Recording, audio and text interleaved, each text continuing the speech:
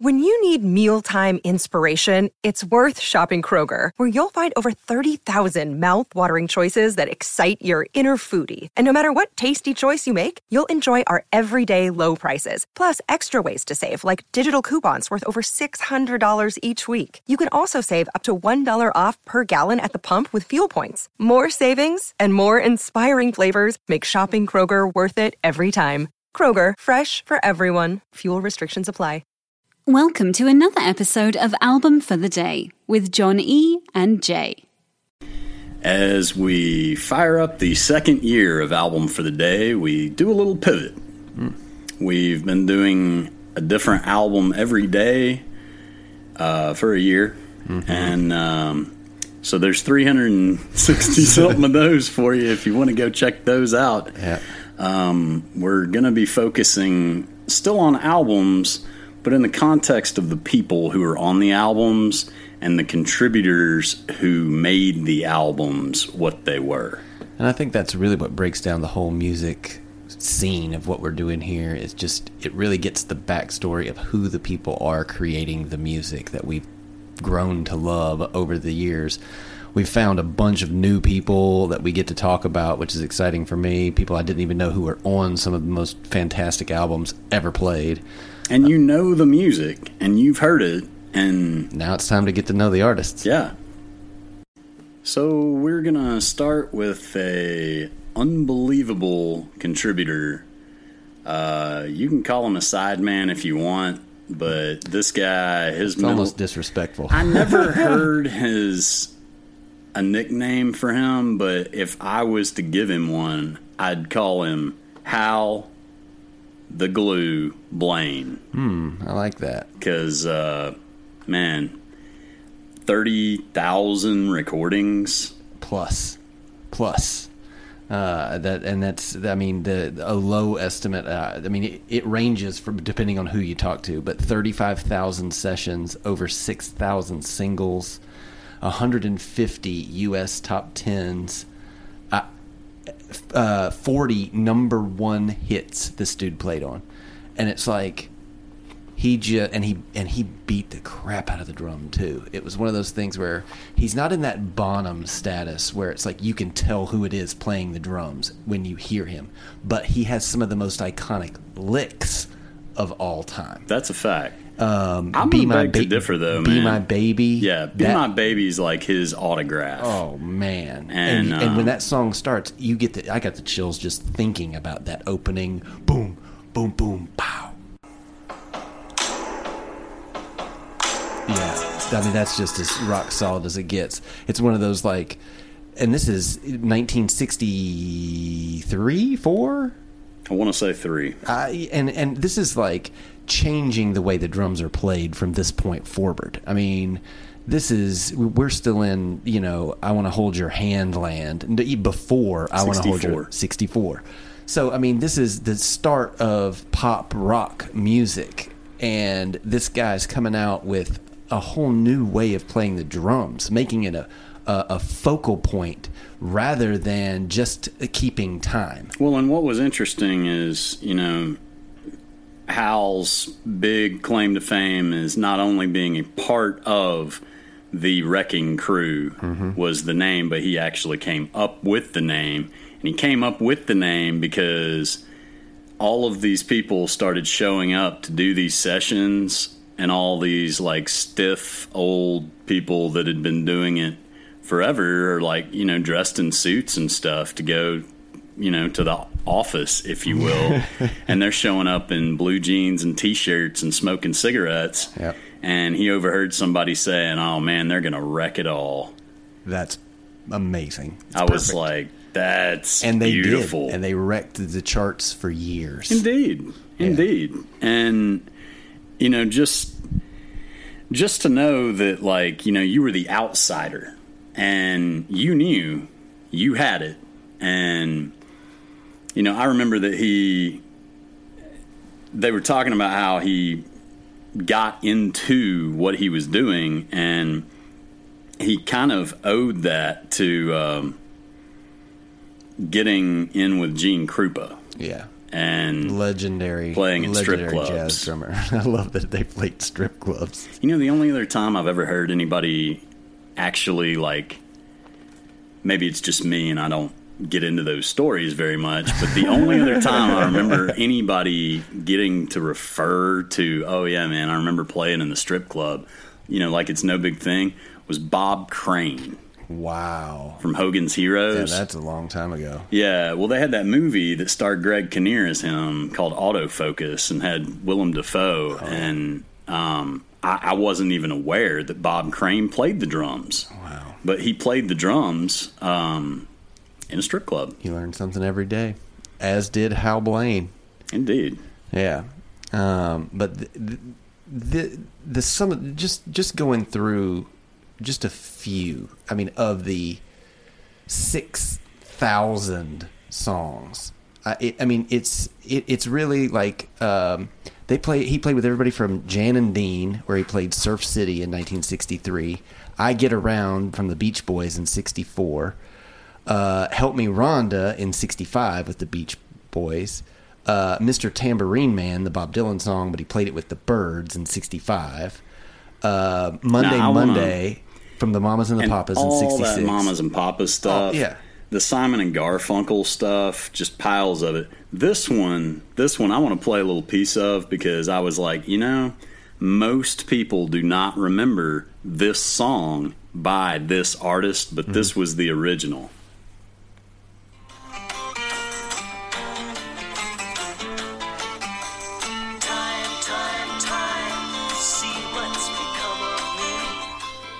That's awesome. And I know the Bangles obviously had a much bigger hit with that. Oh, yeah. But, you know, that's the interesting thing, man, is some of those Simon and Garfunkel songs, they never went anywhere. They never even, like, made it on one of their records. Mm-hmm. But somebody else was like, dude, I love that song. I'm going to do something with that. And killed it. Yeah. Well, and the one of the things, like, when you just played that song, it reminded me of how many genres this guy could play.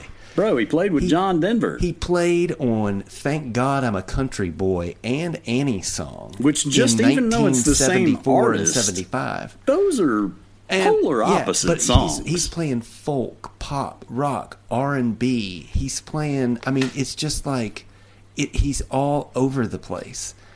And it's just like, I mean, Cracklin' Rosie from Neil Diamond. Like, you gotta be kidding me.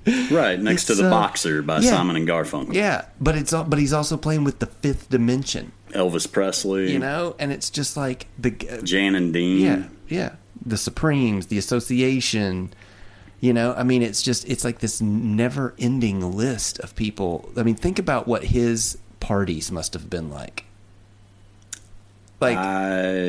And, you know, it's funny you mention that because I think this is a great time to point out that, you know, this man literally played on more recordings than I would say, you know, your top 10 favorite bands combined. Oh. Is that fair to say? Favorite, yes. And yes, every single member of all of those 10 favorite bands probably died before the age of 90. Which is when Hal Blaine passed away. Mm-hmm. That man squeezed a crap load of living in, man. Yeah, it's really unbelievable just to think that he was involved. If he was in a session a day, one session a day. We're starting to talk like Wilt Chamberlain numbers. We are. He would go. I'm trying to figure out if this is actually feasible, man. Yeah. Exactly. Yeah, I mean, yeah, it's like this right here. I was like,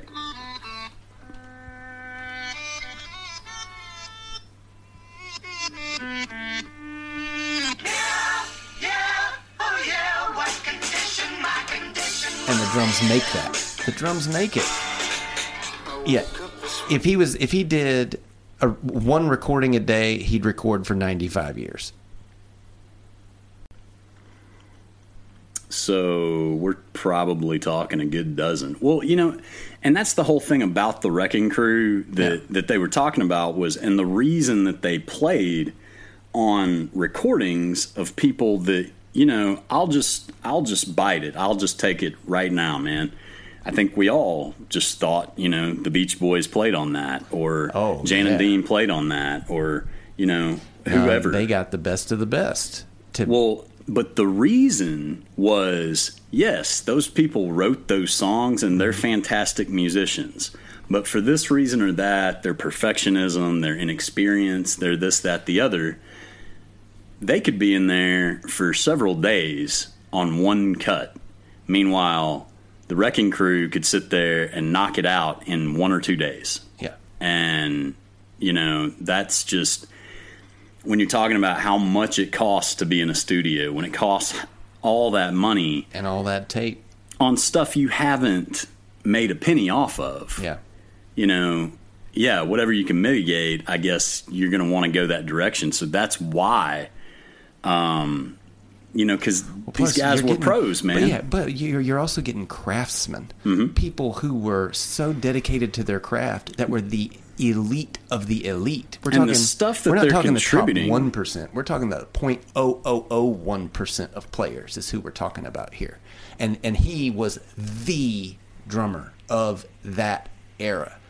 I mean, you think about the Wrecking Crew, they were, their most popular and their most successful period was probably like 1963 to 1971.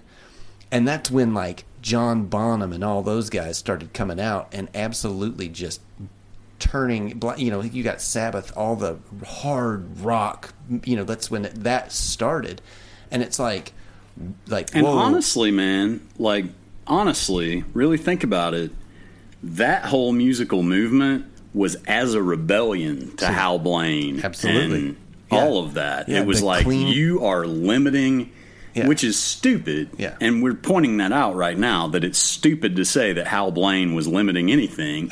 He's playing everything from country to lounge. Can you imagine Hal Blaine playing like with Sabbath or something? Yeah. That'd be freaking wild. He played with Steely Dan. Yeah, that's true. That's true. There's almost a direct link to any band that you name as to you could play instead of the Kevin Bacon game, 7. What is it? 6 degrees of Kevin Bacon. 6 degrees of Kevin Bacon. I have the board game of 6 that. degrees of Hal Blaine. I'll just cut out some pieces that say Hal Blaine. Yeah, and just stick them on the board. See what happens. Oh man. But I've got to say, and these guys are just professionals in every sense of the word. And when you think about how difficult recording was in the early days, how you were literally using tape, how you were splicing actual tape, how you were going back and re-recording over tape additional stuff. Super complicated. And, he's drumming for the Fifth Dimensions recordings, and it's very arguable that Aquarius Let the Sunshine In is their most known I don't think that's arguable. I think that's a fact. I can't think of anything that could possibly top it. Yeah. But the interesting thing is, when you've got somebody that has a song that transitions to another song, that's the key word, is transitions. And everybody uses Studio Magic. They change pitch on vocals. They change pitch on instruments now. Yeah. Just to make it more seamless and whatever. And when I'm thinking, well, where's the transition between Aquarius and Let the Sunshine In? And I'm like, did they just dump that over? And so I asked my mom, who's a career musician, and they used to love, The Fifth Dimension, Blood, Sweat, and Tears, Chicago, all those very musical kind of things. And they actually played, they did Aquarius Let the Sunshine In one time when she was in the opening cast of I Hear America Singing at Opryland, USA. Ooh. And she said, no, there is no transition. It just goes right over. And I keep listening to it, and I'm like, I don't even know what the heck you are besides an alien, Hal Blaine. So here it is.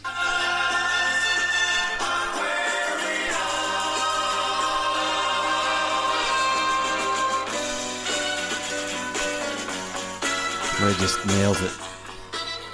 It's just, I mean, it's a different time signature. It's a different feel. It's a whole different thing. And it's just like, slam on the brakes, hit the gas, baby. Mm-hmm. Yeah. And you can feel the energy shift because of what he does. Absolutely. You can feel like the pulse of the band, like that he's just the driving force behind it. And that's why I called him Hal the Glue Blaine. He's gluing. He's just, He's doesn't, pasting it everywhere. well, that brings up an interesting the old glue story. Man. So the old glue man was working so much that he decided to have a little fun with it. So he went and got a rubber stamp. Oh, yeah. This is that says, Hal Blaine strikes again. Yep. And he literally took the rubber stamp with him everywhere he went, and he would stamp every drum booth he played in. Which is a lot of them. Like he was a dog marking his territory. Mm-hmm. So there's a lot of Blaine territory. And, I mean, they were talking to, like, younger musicians who did something far later, but in the same places, and they said rubber stamps still exist out there. Oh, I'm sure. I mean, but you got to think that he's been doing that since the 1960s. And probably the most prolific drummer of all time, playing with different genres of music, from the Beach Boys to Tanya Tucker. I mean, the Ronettes, Wayne Newton, Mel Torme. It's just like it's wild. This one was another one of my favorites, and I've always enjoyed this song, and I was so excited to hear that he was a part of it.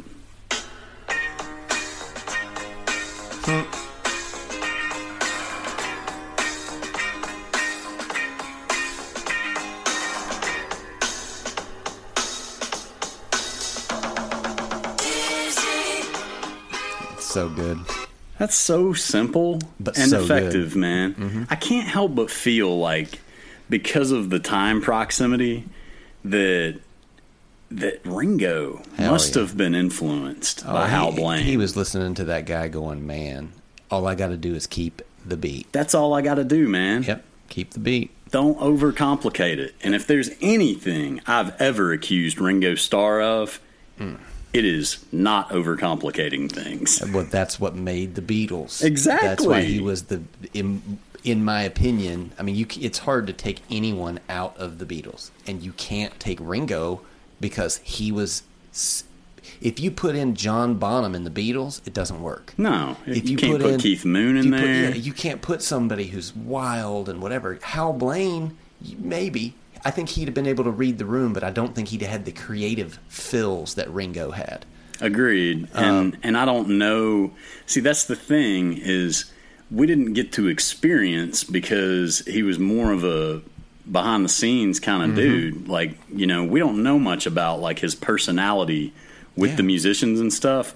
But I think other than what they've come out and said, which apparently... He's brilliant. Yeah, he's inspiring. Yeah. He changed everything for me. Mm-hmm. That's all they ever say. Yeah. But, I think that it's obvious that he was at least a very amicable kind of guy. Yeah. And, you can't be creative with people if you don't get along. Absolutely. And you can't work with that many musicians of that many different styles if you're an asshole, basically. Yeah. Because nobody's going to, if you go in the studio and you think you're the hot shot, nobody's going to want to work with you. And when you have 6,000 singles with that many diverse people, you know that you're not only talented, but you're able to work with people to find their creative outlet, to find what the artist wants, and not just put yourself in that role. Exactly. And I think that Hal is a great example of, I understand that you're a great musician. I need to know that you're creatively flexible, as well as, if I need you to lead somewhere, that you can. Yeah. And there's repeated stories where, people would come in the studio and, they were just getting guided by the Wrecking Crew. And this is a great example of how without the bottom line, really, none of that stuff would have happened. So here's to Hal freaking Blaine. Hal Blaine. Well, album for the day. I guess technically it's not an album, but what we're going to do in our little pivot, we're going to start talking about some artists. Hal Blaine being the first. I was really glad to get to learn about him because I didn't know much, and it was really cool to get some backstory on him. But be sure to follow us, like, subscribe, wherever you listen to us. And if you have any requests for artists you'd like to hear about, email us at album4theday@gmail.com. Follow us on Twitter at album4theday. Thanks for listening, and we'll see you next time. Love will keep us together any kind of weather. Nice. After starting the podcast, you can search for the album, use the 3 dots, and hit add to queue. Now the album will start as soon as the episode ends. Woohoo!